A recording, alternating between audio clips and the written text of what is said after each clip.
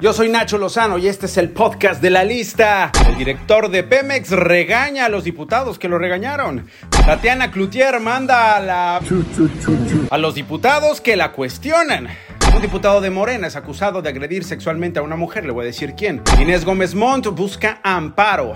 Videos antivacunas de TikTok vistos por niños de tan solo 9 años. 300 tortugas ahogadas en Oaxaca. La Unión Americana emite el primer pasaporte con el indicador X. Y un juez ordena en Colombia que respeten la muerte de una mujer. El podcast de Nacho Lozano es presentado por Baby Crazy, tejiendo sonrisas desde 1973. Comenzamos con la comparecencia de Octavio Romero, el director general de Petróleos Mexicanos. Sí, aunque no lo crea, Petróleos Mexicanos tiene un director. Estuvo en la Cámara de Diputados. Los legisladores le cuestionaron las pérdidas que registró Pemex, 480,000 millones de pesos en 2020. Pero no hay peor corrupción que el cinismo de ocupar un cargo para el que no se tienen las credenciales necesarias. Y esto lo podemos empezar a señalar desde el propio titular de la dependencia que hoy comparece. Y si no fuera poco el hecho de que la preparación académica no lo ha formado para dirigir una empresa fundamental para México como es Pemex, pues tampoco su devenir político le da la experiencia que se requiere. Octavio Oropesa se enojó y así los regañó. Dice usted, diputada, que es innegable la caída de la producción de Pemex. O sea, ¿no escuchó usted mi presentación o no la creyó? No, escúcheme. A ver, yo vengo a comparecer, no a que me regañe. No entiende lo que es un legislador, ¿verdad?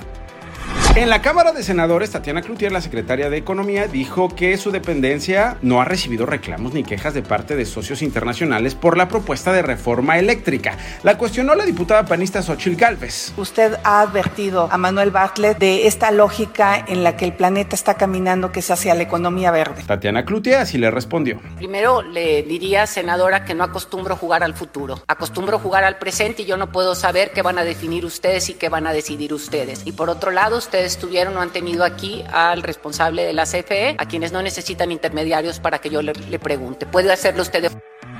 Juan Pérez Cayetano, el diputado local de Baja California Sur por Morena, es investigado por el presunto delito de abuso sexual en contra de una mujer del municipio de Los Cabos. El legislador enfrenta una denuncia, la cual fue presentada el pasado 15 de octubre en la Unidad de Atención Temprana de la Procuraduría General de Justicia del Estado.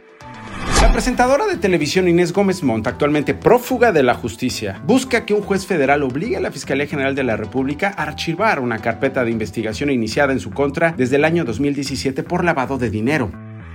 Las mentiras y teorías conspiratorias sobre el COVID-19 se han propagado en redes sociales, sobre todo en TikTok. Sus hijos lo usan, tenga cuidado. En algunas cuentas que observó The Guardian, los videos son desinformación y han atraído 9.2 millones de visualizaciones, y alguna de ellas puede ser de sus hijos. El contenido incluía comentarios sobre los efectos secundarios de determinadas marcas de vacunas anti-COVID y las comparaciones son engañosas entre los índices de supervivencia del virus. Si quiere más información y sobre todo cómo reaccionar para proteger a sus hijos, visite el sitio de La Lista. 300 tortugas fueron encontradas muertas cerca de la playa de Morro Ayuta, en la región del Istmo de Tehuantepec, en Oaxaca. Un grupo multidisciplinario del Centro Mexicano de la Tortuga investiga las causas del deceso. Entre las hipótesis no se descarta que los animales habrían quedado atrapados en redes fantasma, que algunos pescadores dejaron intencionalmente para inmovilizar a otras especies.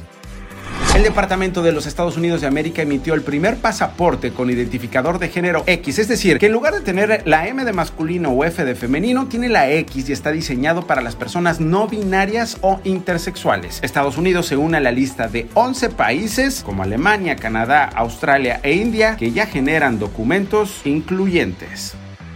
Un juez de Colombia ordenó que se realice la eutanasia a Marta Sepúlveda, la mujer de 51 años que ya no quiere vivir porque padece una enfermedad degenerativa. Estaba programada su muerte para el 10 de octubre, pero un juez se lo negó. Ahora, el fallo obliga a que en las próximas 48 horas la clínica coordine con Sepúlveda la fecha y la hora para reanudar el procedimiento. Recuerde, si se quiere enterar de las noticias más relevantes, dele click al podcast de La Lista en Spotify. Soy Nacho Lozano y yo se las cuento todos los días. Click y las reciben así de facilito. Estas fueron las 5 notas más relevantes del día con Nacho Lozano, presentado por Baby Crazy, tejiendo sonrisas desde 1973.